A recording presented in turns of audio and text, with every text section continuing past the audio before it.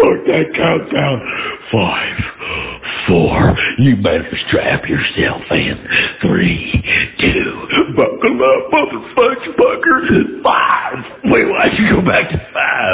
It's time for the Dan Fogler 4D Experience Podcast.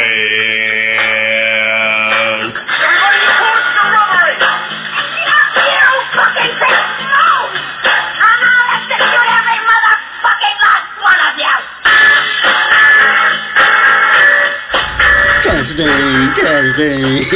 I am at the Gainesville Hotel right now. Whoa, something wrong with me. Okay, I gotta find his room, Coleman's room. Whoa, fancy. Where's 12? Hi. Is it this way? How you doing? Oh, seemed like a very nice maid service here. Is it this way? Where can it be? Whoop, that looks like it's... here we go. I got it. 17. All right.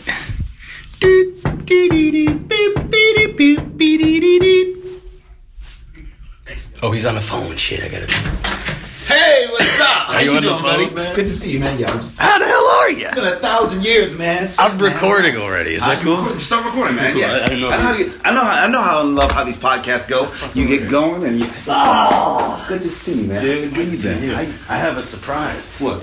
Someone else is coming. Is Ariel Shafir out there? How the fuck did you know? Of course I fucking know. Shit. Also, when you said I have a surprise, I'm like, if you talk to Ariel, it has to be Ariel. Yeah. I'm like, when's he coming? He's coming soon. He's parking. Okay. But it's good to see you, bro. Yeah, man. Good to see you too. So. I was gonna make a joke. I was hoping we were gonna come on at the same time, and I'd be like, "This is an intervention." Could you imagine? I'm like, yeah, it's coming. We'll just sit around this thing. Yeah, man. Every like 5 minutes, like someone from your life will come in. How you doing on this crazy tour? Dude, I'm doing great, man. I'm just like, I've been having some allergy issues. Oh, shit. Because I was in a field in like Austin. And I knew something shooting. was going on. Yeah, shooting. And like all day and something was going on. I think just something got into my system. Something flew in there. Yeah, something got in. So I've been like, doing all the washes and everything. Yeah. So I sound like I'm crazy. But What kind of washes? just like with, hot water. Oh. I didn't use the salt because that kills me. But just like hot water going through. Oh, what's that called again? Like Neti pot? Neti pot, ooh, neti, Wait, was that the commercial for it? That was exactly when I was doing the Spellavy show. Oh my god! And I was in LA, and I was having terrible. Like the second time around, we were gonna do on the big stage out there, and I was Mr. Barfy, and I was literally Mr. Barfy because I was having the worst allergies, and I couldn't sing. I was like, and Lapine's looking at me like, what the fuck? He was just all neti pot. Oh my god! And then I just neti potted myself, and that's the song I did. Neti pot, neti pot, neti pot. Thank God for it. Oh my god! So you're fucking on this press tour train. Yeah. Okay. So now I'm off of the press tour for Beale Street. Right. I think I am. But it just came out in Europe, so I have no idea. It's like I'm impressed. I've been running around doing press for like Lights Out Nat King Cole with the Geffen.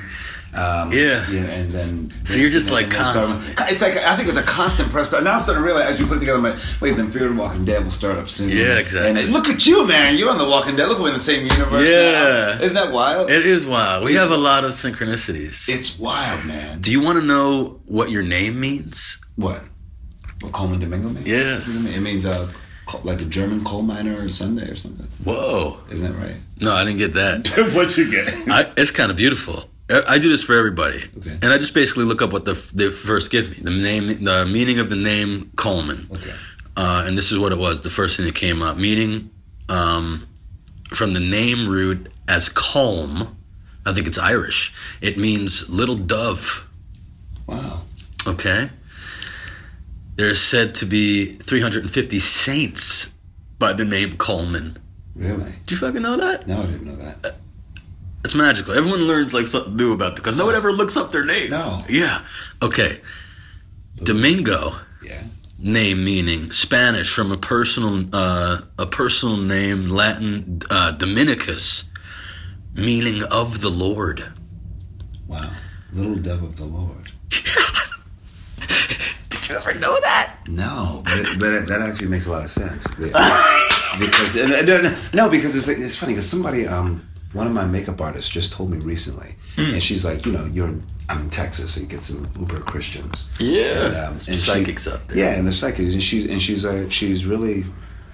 suddenly, I've known her now for like 2 years, and she suddenly, just like a couple months ago, she says, I have a message for you. And I was like, what? And she was like, you're touched by God. And I was like, what? And she said something about like and she didn't talk about the meaning of my name, but she said something like, God has his eyes on you. And I was like, huh. I was like, well, thank you. I appreciate that. And she said, no. She said, it's special. It's real. And I thought but then the idea of you saying that, and she was something. Little dove. She was talking about some meaning or something, and I was just like, I was just probably getting dirt put on my face. Like, was she makeup? She was makeup? Yeah, makeup, yeah. Okay, so I've noticed that the makeup and the hairdressers, because they're around the artists, and if they happen to be like psychic or whatever, they're in your face, they're in your fucking face. So they'll read off you. I've had several psychic hairdressers say shit that came true to me. Really? Specifically about my kids, about when I would have them. How many kids do you have now? I got 2. I just remember you had 1. Yeah, I got 2 now. Look at that. Yeah, they said I was going to have 3. We're like grown people now. Yeah. We're grown with mortgages and stuff. You don't feel grown? You don't feel grown? No, I still feel like a kid. I feel like I'm still, that's kind of like what I'm realizing. It's just like, I do adult things, but maintain that kid vibe. Yeah, always curious. Yeah, because my kids appreciate it. Yeah. I'm talking to them on their level. Oh, man, that's so good. That's so good, man. Yeah. Okay, so let me just slip right into that for a second, because I'm going to go backwards because we only got a certain amount of time. So Beale Street. I just saw Beale Street. And talk about the kind of father that I want to be with my girls. Mm-hmm. Like, I was watching your performance, and I thought, that's how I'd want to react if I found out the stuff you found out. Yeah. Your daughter's pregnant, she's not married yet. How do you take and the husband's in jail. How do you deal with that? Yeah. And it was beautiful. Thank you. And I thought your performance, and you don't have kids. No, I don't have kids. But I'm a really good uncle, I think. I'm a good uncle, and I feel like I have a lot of nieces. And I think, because I'm such a feminist as well, and I think that even reading what Baldwin laid out in the way he responds, I understood that guy. I understood him like I understand my brother or my stepfather or like these real blue-collar, hardworking men who are very simple, actually, very simple in what they do. But I think that they have so much, they're kind of superheroes in a way. They're simple and trying to be understanding, and they're like, and to live with no shame, and who are they to judge? And even who are they to judge their own daughters as well? It's like, if I made that young woman, me and my wife, we made that young woman, I have to trust that I've given my daughter everything she needs to make the decision and that's the way I took it. I took it as he's got to just trust who that young woman is. Yeah. That he had a part in making her, so she's got to make her own decisions. Ugh. So I thought the idea of him being, I guess I'm a pretty grounded person, I guess, understanding, and I think I want to show that with Joseph. I wanted to show like a dude who just was really complex, and just like, and really in a house run by women. And how does he live? How does he, how he's kind of chill, and he loves strong women. He married a strong woman. He got 2 ferocious daughters. And so he's like, I'm in support of that. And he's like, I think he's like very much a B personality. He's not a type A, he's a B. He's a strong B. That's, what's interesting about that? What? Is because usually I'm learning, the real A's, the alphas. Yeah. The shamans, the leader of the tribe. Yeah.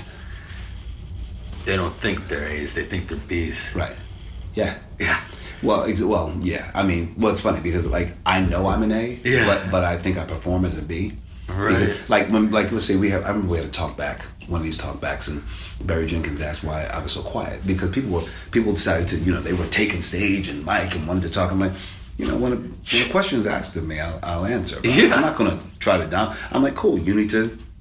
I will give you the space. Yeah. Because actually that makes sense to me. And to be generous in that way, it's like, no, I don't have to dominate. But when there's a question for me, I can actually answer it. That's good. You meditate? Huh? You meditate? No. But also I don't meditate like with Om and things like that. But I think I take moments to like sit, even if it's like for like 10 minutes, I'll just sit and look out the window. Yeah. I think that's a form of meditation. You pray? I don't pray, but I think at times I pray. I wish. I think I find quiet time, and I think that's also prayer. That's also your wishes. I think in those silences. So I think that, like, you know, sometimes I think it's important for me to just like honestly just like sit and I'll just stare out the window. Yeah. And I think that's also a form of prayer and wishing. Yeah, it is. And getting centered. And do you find that you get the clear mind? Is there any thoughts that come in, or you just? I think you get the answers. You get the answers on exactly what to do or how to process what you've been through. Or, in the silence. Yeah.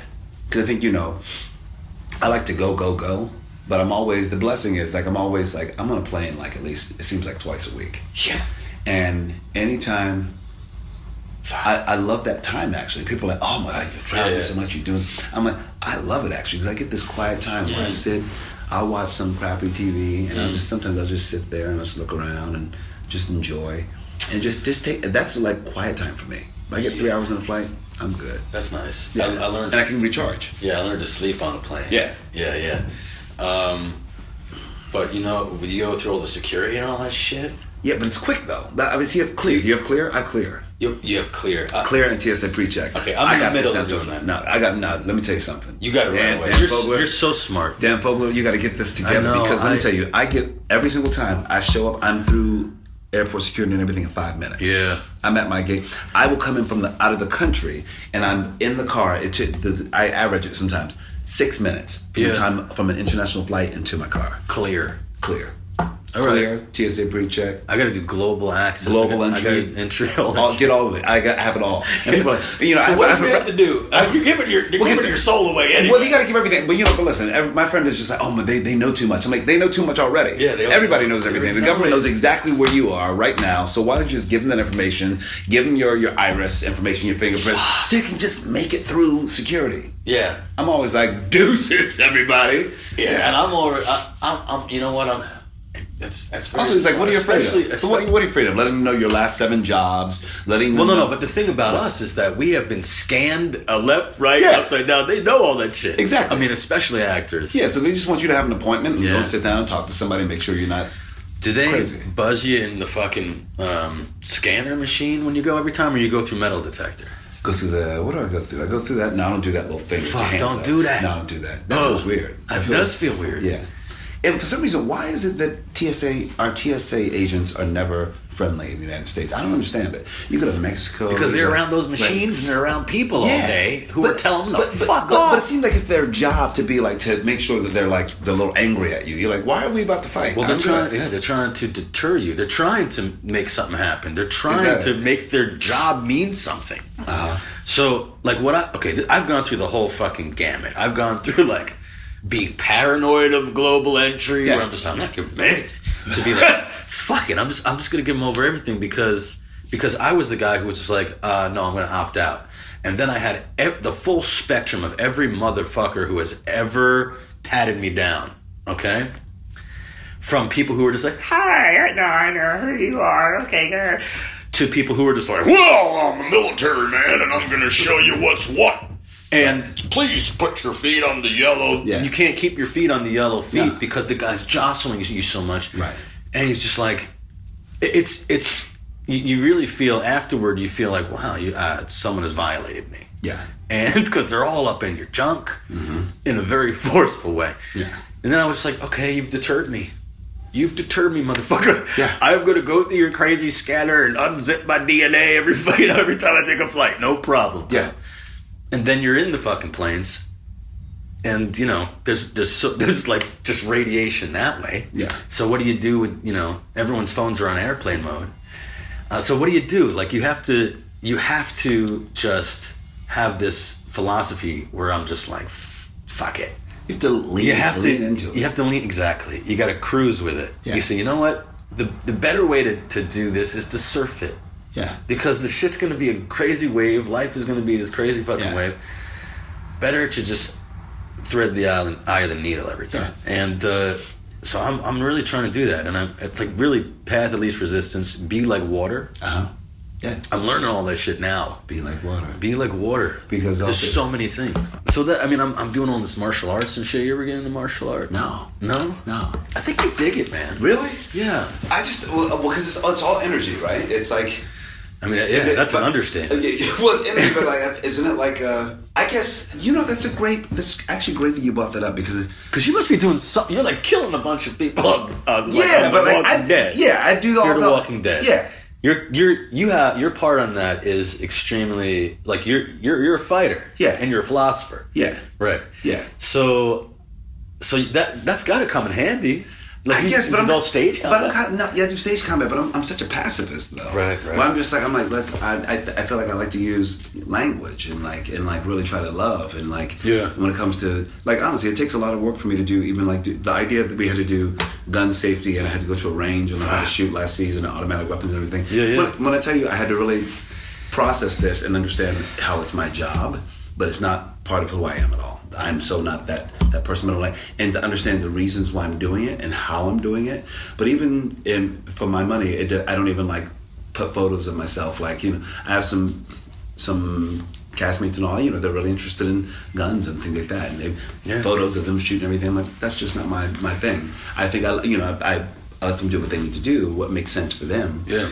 But I think the message that I try, gun safety, gun control, I think there's certain things I absolutely believe in. And I don't want things to get taken out of context, you know what I mean? Yeah. And I think it's such a great responsibility. So it's that's saying that I have to do all that stuff because that stunt work and all that stuff will work. But when it comes down to it, I'm like, do I want to do hand-to-hand combat, stuff like that in life? Nah. Yeah. I just want, I want to hug on people. If there's a hugging class, I'll take that. Yeah. I learned that. Someone's here. I just learned that with the martial arts. Hey, there Harvey. he is. Hey, Harvey. Harvey showed up. Good to see you, man. Harvey just bust out. I was like, when he said I have a surprise for you, I'm like, I know it is. I already told you, but I don't like surprises, but I know it is. It's an intervention. That's right. I forgot you don't like surprises. Exactly. Oh, you don't like surprises? No. So good. We have 45 minutes of the visit because I have a director's meeting at 2. Of course. Well, let's not. Good to see you. Well, let's keep talking. Yeah. I was talking about martial arts, and the reason I like martial arts is because of the route it's taken me to chi, man. Yeah. I think being able to manipulate your energy, the chi, the kundalini, prana, whatever the fuck you want to talk about. Yeah. That's the key to life, key to happiness. Oh my God. Yeah. Longevity, everything. Yeah. Oh, well, that's why you see these, we go to Japan or something, you see these old dudes, 1,000 years old, really 1,000. The wrinkles and everything, they're still got that. They're working. It's all about the chi. I'm like, they know something, right? Something. But that's, I feel like, and they're always on bikes and stuff and killing it. You're 105 years old. That's the art and martial art. Yeah. So, how do you guys know each other? From how long? Jermaine. Oh yeah, but even before that. But before that. I saw Coleman in a production at the Huntington Theater when we were at school there. He did the Journey to the West. No way! Holy fuck! 1996. Yeah. Holy shit! And we met. Yeah. And that's how far back it goes. Yeah, dude. Yeah. And we met. I saw that. Yes. He was like. I was the Dragon King, and I was the Dragon King with the long tail. Speaking of kung fu. Yeah. Exactly. Yeah. Speaking of martial arts. There you go. I was the Dragon King. And we met in the Unos. Pizzeria Uno's. No way! He had all that long hair and things like that. Crazy. Cut to years later, Nash Bridges. I'm a reader. Okay, great. I'm a reader for Nash Bridges. Nash Bridges. And this pretty ass dude comes in with all this long hair and just to play like a Puerto Rican prostitute. Oh my God! This is my favorite story. And I'm like, who's this dude? Is this the one where he walks in all? You know how Ariel walks in. He walks in all just oozing something. And I'm like, who's this kid out of school? I'm like, who's this dude? And he's like, he's out of hand. Yes, he is. He's like, it's like the Puerto Rican prostitute. You're like, oh, wow, I didn't know he could. So I'm reading, and he's like, well, what did you do? My reader. What did you do? You licked your lips or something? I had to proposition Don Johnson. Stop. And I Don Johnson. And I was pulled up my finger and sucked up my own finger. Yeah, what? That's what it was. But it was it wasn't it was a slow suck, and it was usually for Nash Bridges, you get every Bay Area actor who's coming and making these very safe choices. And I'm like, who is this dude? He doesn't make safe choices. Full out, just suck it. I was like, And then the director says in his British accent, he's a British guy. So we can't do that. We gotta find out. And he's like, that was rather good. This time, but a little less overt. It was so overt. I am the last Puerto Rican prostitute. So from then it cuts to auditions for Cal Shakes. Right. Cal Shakes, and then they decide to pair us up. Stop it. We're like, do people know what they're doing? They're pairing me and this guy up, the former Puerto Rican prostitute. so we're like out of hand in this audition. We're climbing over each other. Yeah, we did like hardcore physical comedy. Like, we were hilarious. Yeah, we were hilarious. Yeah. And then we got cast. And then we remembered each other from like, yeah, you did that. Hold on, I gotta hear Nash Bridges' stories for a second. Oh, you want to hear the best one? Yes, please. Oh, you want to hear the very best one? Yeah, because he's Have you heard this one before? I don't know. Don Johnson, he was notorious on Nash Bridges for being a little out of hand. For many things. For many things. But in particular, this is one of the best stories ever because it actually happened.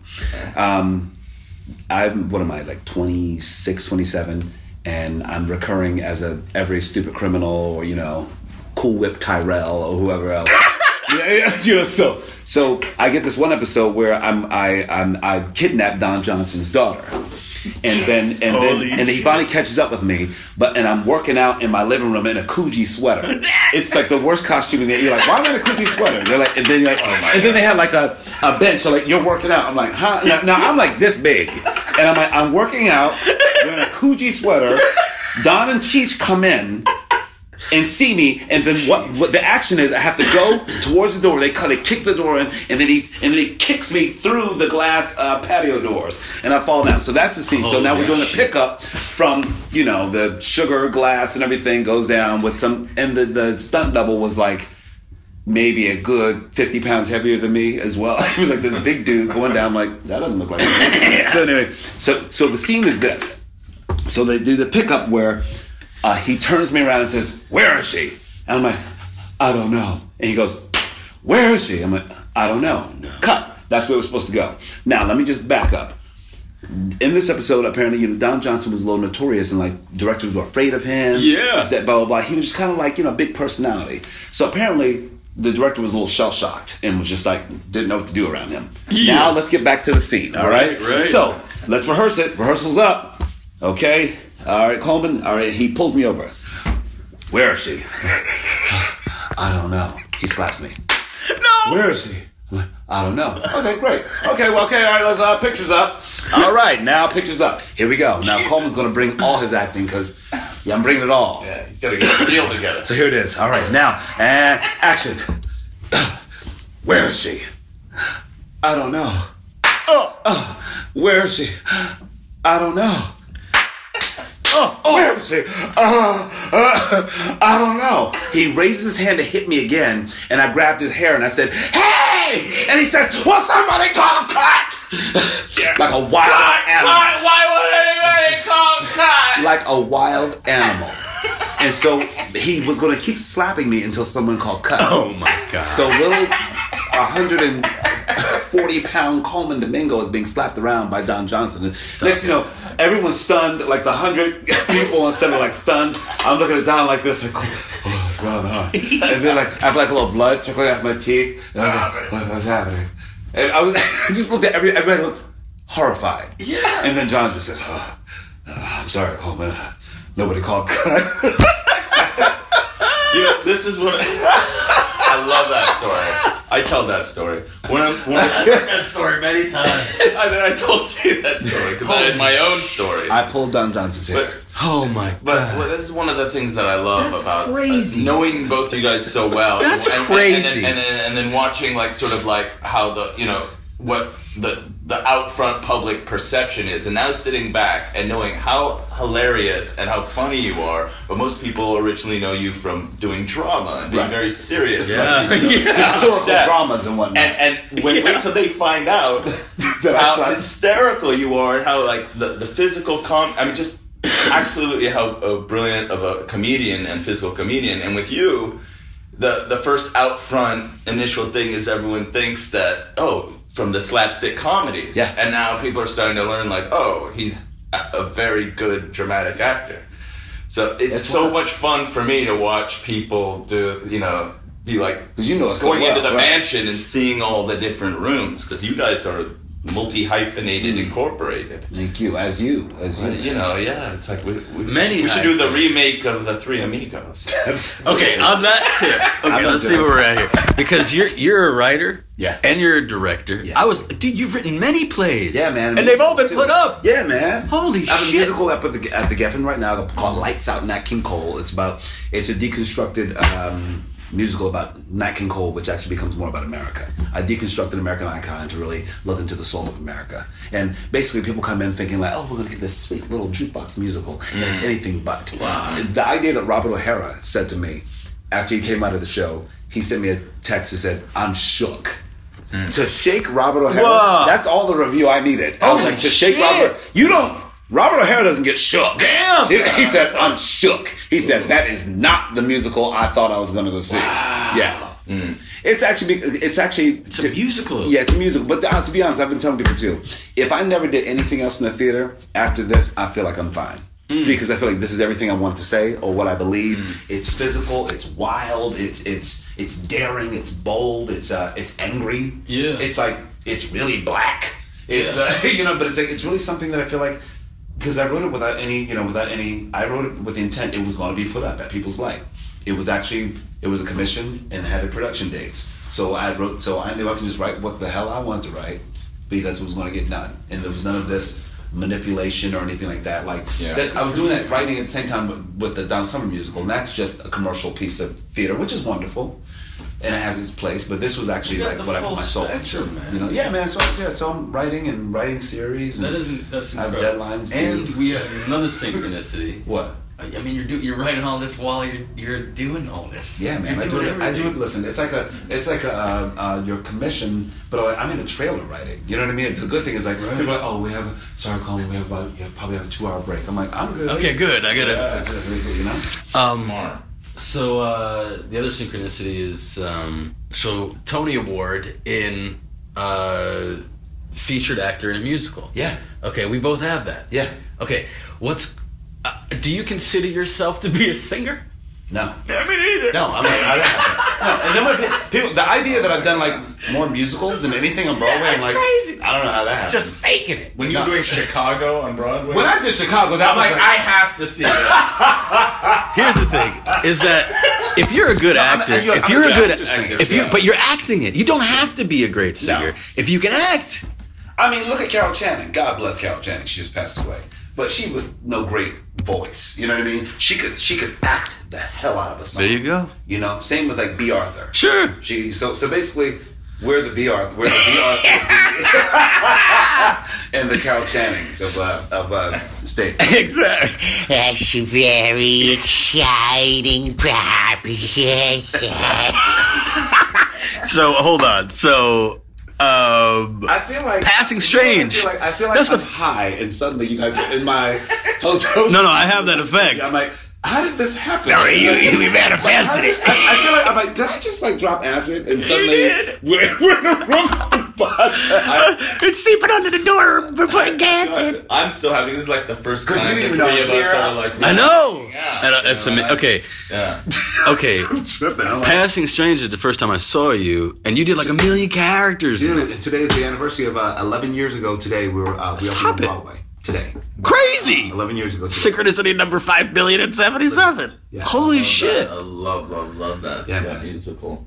And Spike Lee's did spent the last 4 days at the Belasco filming with a Super 8 and a bunch of cameras. 16 cameras. Crazy. And you can watch Passing Strange in his movie version, which is one of the best filmed version of a live theater piece I've ever seen. It's really great. Did you hear what happened to Spike at the Oscars? Oh yeah, how he got up? He got upset. Oh yeah, well because of Green. Yeah, have you seen it? I haven't. I heard. I mean, I just sensed that when I heard the name, I was like, oh, I suspected maybe. I just really thought that would be the last one that would win out of everyone that was up for it. Well, it's funny because I think even. But I didn't even see it, so I don't know. You're a voter, right? Yeah, I'm a voter, but it feels like, honestly, I feel like in a strange way, I feel like I don't know, I want to shake up the Academy a little bit because I think there's just strongholds of the Academy are still white men, old white men. And basically it's like the narratives that get pushed on what people want to see or believe is viable. I think that is a little askew, to be very honest. It's like, you listen, not taking nothing away from Mahershala. He's a comrade. I think he's such a lovely man. Hell yeah. I think the film itself didn't do the justice that it could have done because of the lens and the optics of it all. Sure. It's like when you go through the lens to tell, if you want to tell the story of a white racist, and then he becomes friends with his, the guy he's driving for, you got to help me really humanize this guy even more so, because he does something so dastardly in the beginning of the film that you cannot move beyond. You can't shake it. You can't shake it because he does this thing in private, and I won't tell you, he does something in private, in a private moment when people show you exactly who they are. Right. And you're like, at the core, this is who this person is. They've got longer than 2 hours to work that out. We need to go through years and decades or something. Fuck yeah. But that can't happen in a road trip. That suddenly, and then you can't be teaching. I'm sorry, you can't teach any African American about when you say, oh, you're not black like your people, blah, you don't eat fried chicken, and you don't know who Aretha Franklin is. I'm sorry, I have my doubts. I have my doubts, but also it's like, why do you think all black people need to know Aretha Franklin and eat fried chicken? Mm-hmm. Why are we? That just saying that's part of the narrative, which had me. I started watching the film and I started to get really angry. And I think because I feel like nobody questioned. It was all, you saw the group of people who were standing up there. It was all from that perspective. And I understand they were trying to do something good and say that even people who are this horrible in many ways with their view of race, that maybe they can be, but I don't want to see, I don't want to see a story about white racists and how he can become friends with the black people. We're always so apologetic and we're so willing to sit across, that's natural with African Americans. We're always willing to turn over. Right. But I just think it's time for different films. My theory on why it won? Why? Yeah. It's because they opened up the Best Picture thing to be so many nominees. Yeah. And then it's voting, so it's just like what the Democratic primary is. It's like you can win Best Picture off 30% of a vote. Right. So back when it was fewer nominations, when it's spread that far, but I don't it doesn't take that much of a percentage. But what it really is, I keep thinking this way because I always feel this way too. Like, what is a best picture? What is a best performance? Right. Like, you look at Olivia Colman's performance, and you look at Glenn Close's performance. Completely different performances. Yeah. Right. There's no best of that. Of course. You're like, Olivia Colman was eating the screen, but the character was just like had so much color and range, and then Glenn Close is so subtle. Yeah. Such a very it's all about what's not being said. What's fresh, what's new. So it's like what's high best school, performance? Man. Exactly. It's like politics. Yeah, it is politics. It's just a zeitgeisty thing about. But the thing about the Green, one of the best analogies I heard it'd be as if you did a movie called Anne Frank's Diary. But instead of talking about the diary or Anne Frank, you're talking about the white people that hit her. Fuck. Yes. That's exactly story about that. Because you even talk about it's called Green Book, but it has nothing to do with the actual Green Book, which was the only way African Americans could make it across the country. You know what I mean? And stay in hotels and things like that. It was the actual Green Book, but we don't deal with that at all. So what do you think about Spike's reaction? Should he have said even more? I mean, I think his reaction was like, what I love about Spike is that he's honest and he tries to. I love Spike. Spike. He can't help himself. I'm so happy he wants something. I don't know. I think it's just. I think he goes to so many basketball games that he was treating it like, a missed shot at the Knicks game. Bad call, and leave it. It's probably not as big a deal as. You're right. He was treating it like that. It was hysterical. It's a bad call. He thought everyone was going to follow him out. Dude, I mean, listen. You're talking to someone here who I think that each time I've been a part of, listen, I'm very proud of the things I've been a part of. Yeah.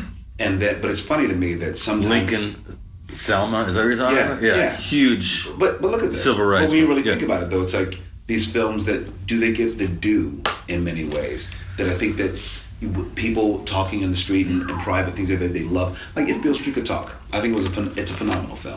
I think just objectively, I think it's a phenomenal film. It's beautiful. But then it's like, who decides to honor it or not, or honor performances, honor Best Picture or whatever. Like, why do certain things okay, we don't want to see that, but we want to elevate this thing.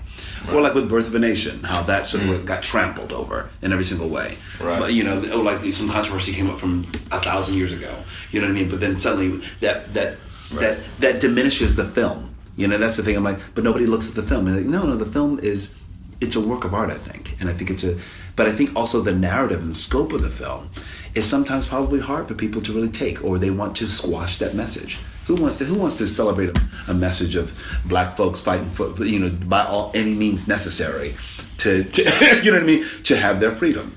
Is that the narrative that America wants to push, or do we want to push more narratives? Listen, let's get real. Or do we want to push more narratives where we're victims and we're not in the center of our own stories?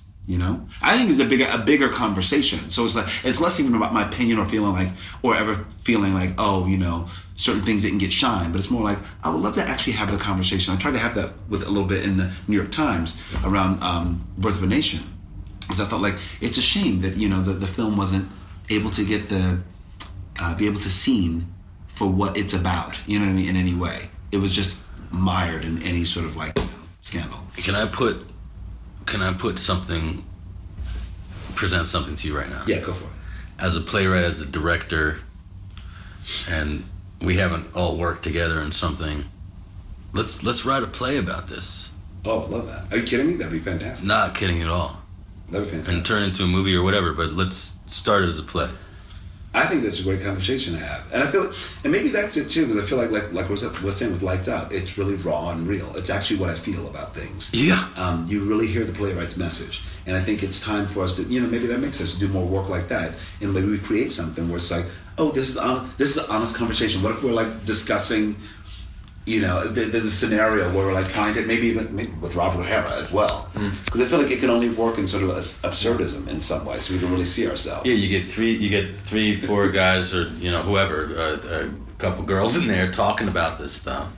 And then you flash sideways to the actual event in history. What if we're really in rehearsal for a project? Beautiful. There's a white savior. Yeah. And then some questions come up. And then we're still trying to create this thing. Let's get to then it becomes... Why aren't we getting to the heart of it?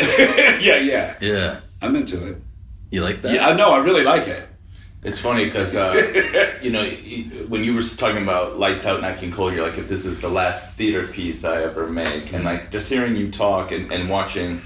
I'll add one more hyphenated to you, because I think that where this is all leading is your own production company. Yeah. Your version of Plan B. We're able to do not only all those things you're talking about, but you're able to highlight and uplift and find the other artists and be to do that. Be the scientist in the lab with the 12 petri dishes of different art. I really think that that's where all these things are going to galvanize for you. So that's... Thank you. I think you're right. I'm trying to figure out how to do it. Thank you. I think you're right, because I feel like it makes, which is why I feel like probably people I think you probably do the same.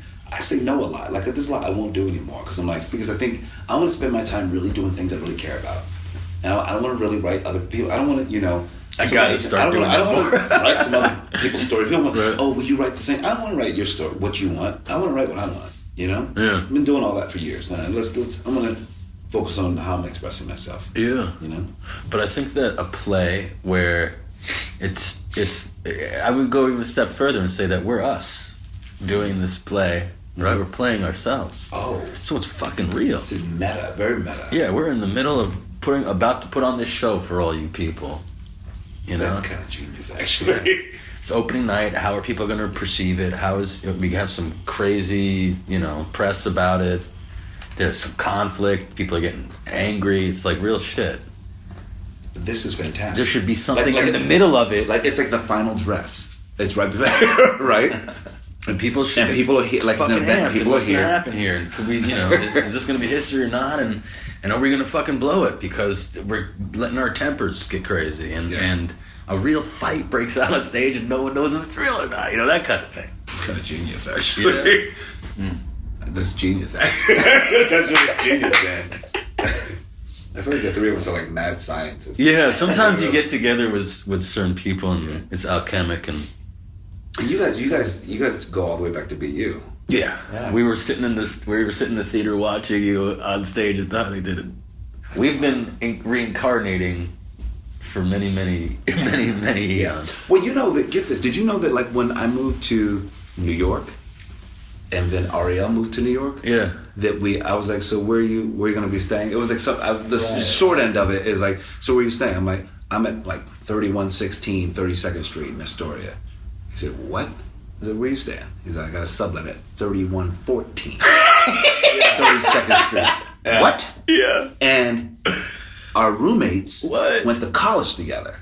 Whoa. So it was like the universe was like, you two guys are going to hang together. Yeah, after that happened, we're like, all right, it's that's what it was solid. It's written. We're looking out for each other. We're brothers.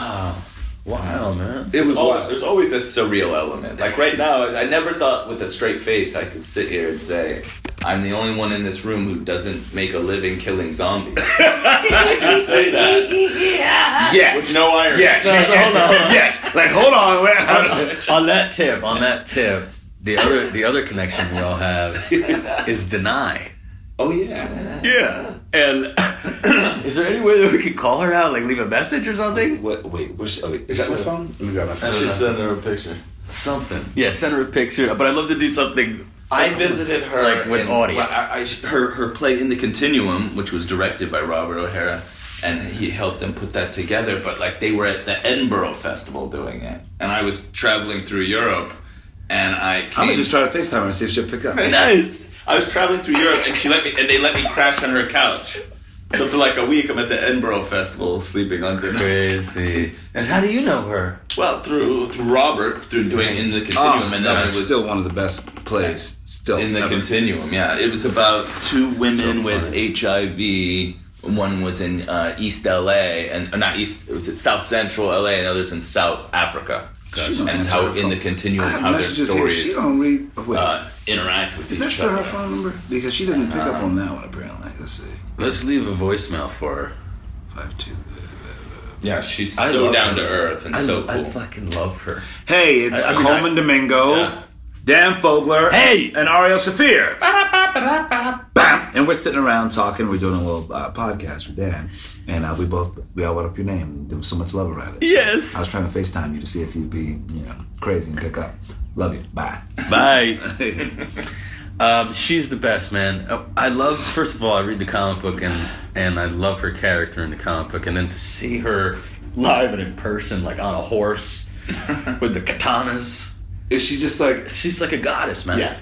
Yeah. So I really dig her, and she's Black Panther, man. She's huge.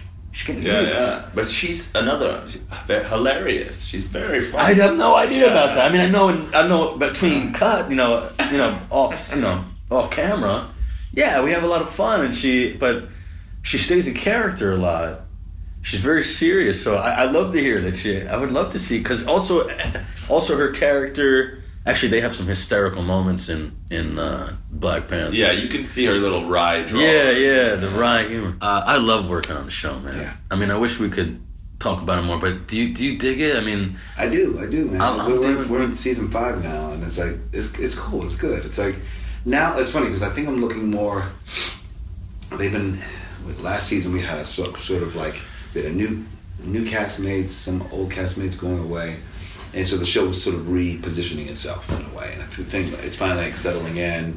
I'm directing episodes now too, which is cool. So I feel like I needed to do something else because I felt like, also that helps me, fuel me, because I'm like, I want to make sure that the character is cool, but also the character, it's a bigger ensemble. And so, man, I need more to do.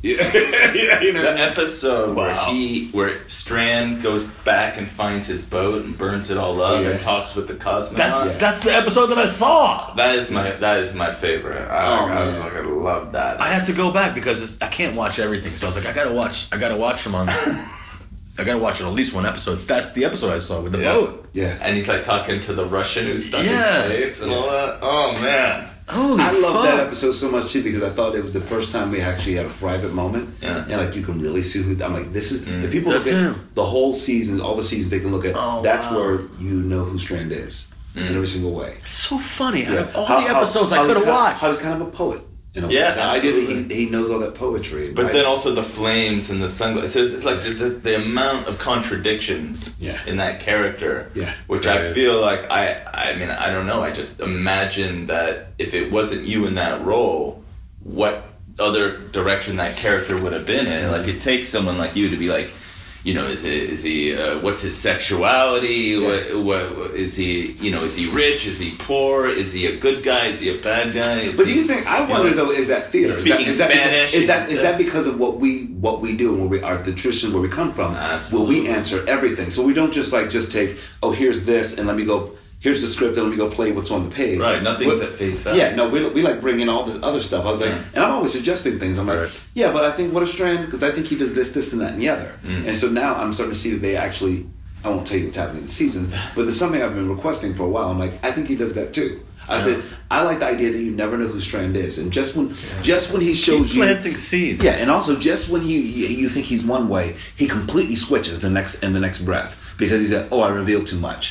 Let me switch now. Let me play this card." And I think it's interesting. It is. Yeah. Keeps you watching, keeps you guessing. Yeah, man. That's what the theater teaches you. You know, it also reminds me of Mercutio, who you play. You both played Mercutio. Yeah, that's what we have in common. That's you right. know, but it's like you play Mercutio, and the muscles that exercises in you, it's like gemstones that you know, it's like an ocean running through a mountain and leaving quartz and salt and the gemstones and the compression. Yeah. That's all inside you. It's Sad clown, poet clown, Sad clown. You can get through that Queen Mab speech. Exactly. If you can get through that speech, and then one of the best deaths Shakespeare's ever written. Well, I think it's really good because I feel like Pots on both your yes, houses. exactly. Just basically that one. And everyone's crying in the audience. You do it right. Yeah. You do it right. And everyone's like, fuck, it's that kind of play. I think there's some genius too, because I think the three of us sitting here, I think we're all really good at being Shakespeare clowns. Oh, yeah. Because they have so much depth. Custard. Custard, exactly. You both played Custard. They're the smartest. They're the most guttural. They're smart, guttural, spiritual at times. You know what I mean? But they're the conscience. I think that's actually some of the hardest things to do in Shakespeare. They're the ones. They're the lovers. They're the ones who unmask hypocrisy. Yes, exactly. Yes, it's such a great function, but they're called clown. And like, oh, look at me with. Remember? What was that one? I think we did it together. Where I was in the full Perot clown outfit. Were you in that too? It was at Cal Shakes. Perot? No, I was a full Perot clown with the white face and the makeup and everything. I was the clown in Winter's Tale, which is the darkest clown. Oh wow! He's dark and really religious. Yeah, he's incredible. And I was just like sort of around looking at the princess and all like this. Yeah. It was crazy. Freaky. It was freaky. It's exactly 12. Both Custard. Yeah. Exactly. Remuneration! It's exactly... they're guttural, they're sexual. Yeah. Exactly. And they know exactly what's going on, all the relationship with everybody, and they're playing. Yeah. This was... lovely. This is the most time I've ever spent with you. You too. I remember just going to your apartment on like 50. You still have that? 59. On 59? 57. I'm in Park Slope now. Right. Oh, look at you. You got kids and all. And I think you guys were both. This is like a rare occasion where it's just like, I feel like every time we've been together, there's just been like 1,000 people just being like, having a party around. Right. You were on the other. I went to the Walking Dead season premiere, and you were on the other side of the room. And I was like, I can't get to him, and then I had the deuces out of there. And I was like, oh man. There was a lot of like saluting and like waving at people. Yeah, like, there's a lot of that. Couldn't get to them. I couldn't get to anybody. Like Now we got to get you to fight some. Fuck. I'm ready. Man. We'll try to fucking. I'll bring my blue shirt. Seriously. No, I want to get you on the show. Get you on a horse. Get him on a horse. Yeah. But I'm down. I feel like that sort of like I just have to make it. That sort of sweaty down in dirt. I'll show up. You know me. You directed episodes. Fucking. Yeah. Did they let you write episodes? No. But they asked though, which is wild. I'm like, but no, I don't want to be in a writer's room. They asked? Yeah, but I want to be in a writer's room. I want to direct. But what if you? But that's a really great way to say like, I want to write and direct, and I put this guy in. I just want to be I want to actually become a producer on it too. Write, produce, direct, and put this guy in it. Yeah, exactly. Well, you're like more of an executive producer, like his play Dot, which was amazing. Yeah. You're creating a TV series based on the play that he wrote for AMC. That he's developing with the people at AMC. So that's the kind of writer you need to be. You need to sort of be the visionary. Yeah. I think. That's what I realized too. Like I don't want to be in a writer's room. I want to be the one. I want to be the showrunner. You know what I mean? I have one for HBO too that I just submitted. What's that one? It's called Peaches. It's about an all-female kickball league in Atlanta. Motherfucker. Kickball league. It's a kickball league. That is So awesome. you could just over 40. You could churn out like a play like I'm this. trying to be Shondaland, man. Yeah. Domingoville. Domingoville. Do it. I love that. You're trying to be Shondaland. I'll tell you a story about Fran Drescher. You know, because I associate her, the nanny, with Shondaland, right? Yeah. Remember that? So Fran Drescher, we're at a play. I think we're I don't know. I think we're about to see. Please tell me you're going to do her voice too. You have to do her voice as well when you do it. She's crazy. She's like a crazy high. Anyway, she's a nut job, and she's gorgeous. Like I remember as a kid, I'd just be like, "Whoa, who's that hot?" Whoa, like I saw her in Saturday Night Fever. She was in that movie. Oh yeah, that's I was like, she's hot. I like her. She reminded me of Brooklyn, but she opened her mouth. I was like, Jesus Christ. Anyway, so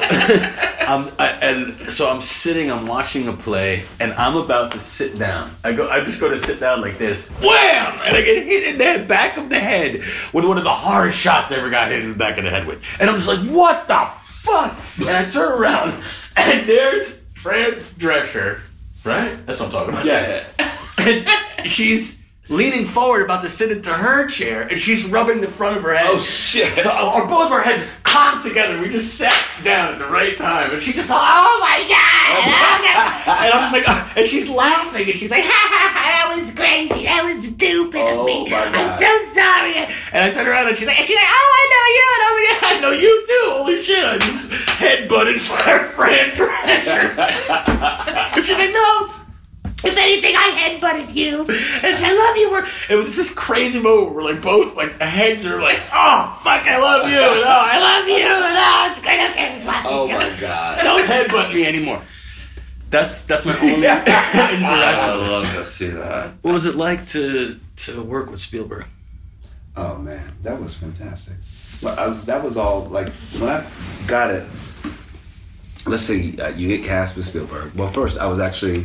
I auditioned for this other film that I think it was about Gershwin. So it was a secret project, and I think I realized it's written by Doug Wright about Gershwin, about the making of what's the movie? There's a boat that's leaving soon for New York, Porgy and Bess. They're making a Porgy and Bess. Wow. So that's what I was being considered for. Are they going to make the movie? I don't know. That was years ago. Crazy. So I would have these. I had an audition with Spielberg. It was incredible because it was at the Telsey office, and the only person was there with me sitting there in Telsey's office, the lobby. Suddenly Spielberg comes out of the elevator. He's like, "Hello." I'm like, And he had come to see Passing Strange? Or? No, he didn't see anything. Okay. He didn't see anything. Right. But he saw a self-tape of mine I did, and it was like some sides from something, but it was a very top secret project. He came in. I had an hour meeting with him. He got behind the little camera, I think VHS camera, whatever. He was like, "Oh, Coleman, great." You know, I sang a song for him. I gave him everything. So that project just sort of went away. He and Kathleen Marshall were in a room. And then Lincoln came up, and I went to A.B. Kaufman's office and got on tape for that. Yeah. And then I get cast. Now get this, I get cast, and all I had was the sides. They didn't give me the whole script. Right. So I just knew I played this soldier. Yeah. And I was like, oh, cool, wonderful. I'm a soldier in it, full, cool. So I eventually go down to Virginia. I'm driving up on the set, $100 million sets. It was unbelievable. I was in the Civil War in every single way. Right. And so, I do the first thing I do a fight rehearsal because I had like 20 stunt guys around me, and then there's 200 extras, and me, the only principal for that opening scene. Now, I didn't know any of this. I didn't know where that scene lied or anything like that. So everyone's so excited, like, oh, who's playing, Captain Green or whatever, I was like, oh, me. Everybody seemed very excited about it. I'm just one dude in this. I mean, this is Danny Day-Lewis. Is like, so everybody just seemed like really excited. Oh, you're playing Private Green. Yeah. So anyway, so I do my stunt rehearsals with this famous stunt dude who's got like a patch over his eye, and I was terrified. He turns around and says, "All right, I'm ready to start." I was like, "Oh my God, this is gonna kill me." So we do our stunt rehearsal, and it's fantastic. Wait, was that Garrett Ward? Yes, Yes! exactly. He's unbelievable. I was like, "Oh my God!" I was like, so he's terrified. So we do the stunts, and it's great. And it's gonna be muddy and cold. We did a stunt rehearsal. So then I go back. I go to wardrobe. They're like, "You're playing Private Green." I'm like, "Yeah." He's like number like whatever, like 102. So anyway, so then I go home and they're like, and then somebody said, David Oyelowo says to me, he said, "It's incredible that you opened the film." And I was like, "Huh?" I didn't understand. What do you mean open the film?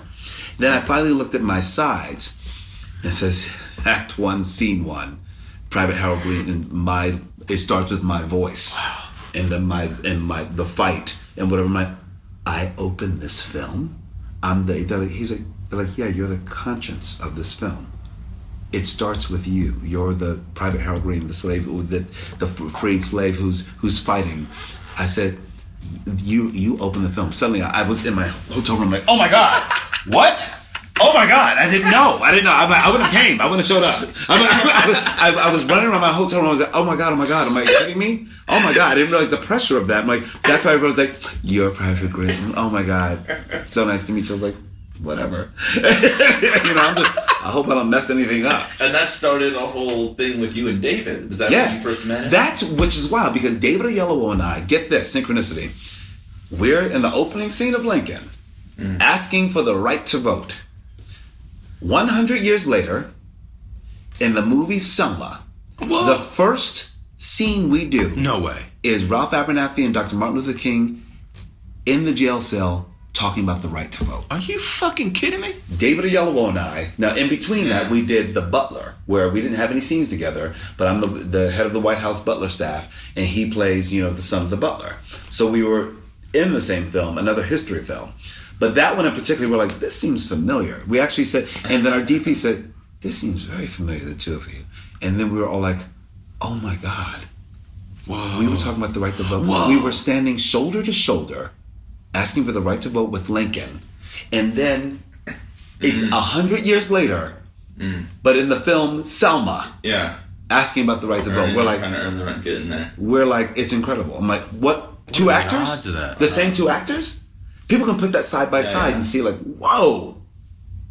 And it's funny because we look all young and fresh, young soldiers in Lincoln, and then we both gained weight for Selma. We both were like, because Abernathy was a big dude, and so was King. And I think that's amazing. Our astral traveling. I think that there's something to you not knowing all the information on the set of Lincoln. That's been my blessing, to not know everything. Exactly. To just be in it. To just cruise and surf it. Yeah, a lot of times that works to my benefit. A lot of times I'm like, I don't know why I'm going there, why they asked me to go. Yeah. I came out here to that's why you get the job half the time.